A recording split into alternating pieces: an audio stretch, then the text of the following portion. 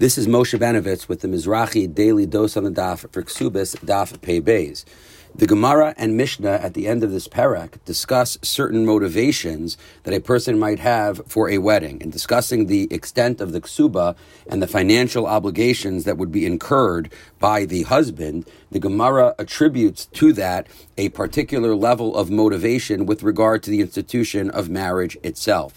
At first, this seems to be a little bit of a challenging idea.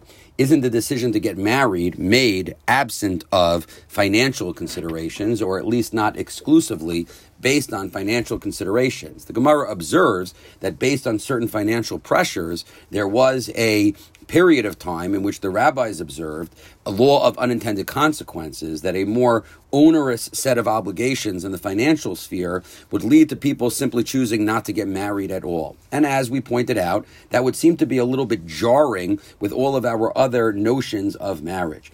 There are two ideas that we must include to understand the Gemara's perspective here. First, the final Mishnah in Maseches Gittin describes a three-way machlokes, which may not be a machlokes at all, with regard to the appropriate causes for a divorce.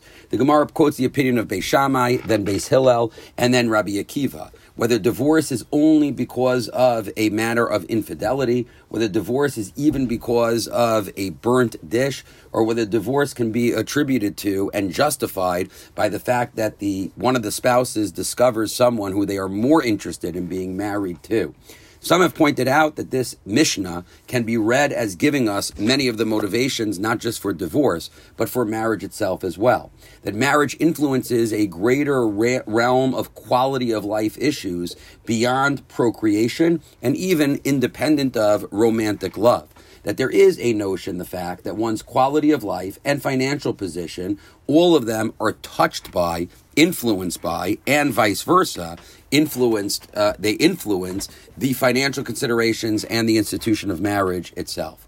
Furthermore, it is appropriate to point out that there is a notion that there is a wider range of considerations that we have when a person gets married. Marriage is not supposed to be independent of our bank accounts, independent of the quality of life on a day-to-day basis, but simply the Gemara is pointing out that there is a more holistic impact that the institution of marriage and the motivations that exist to have it might very well create.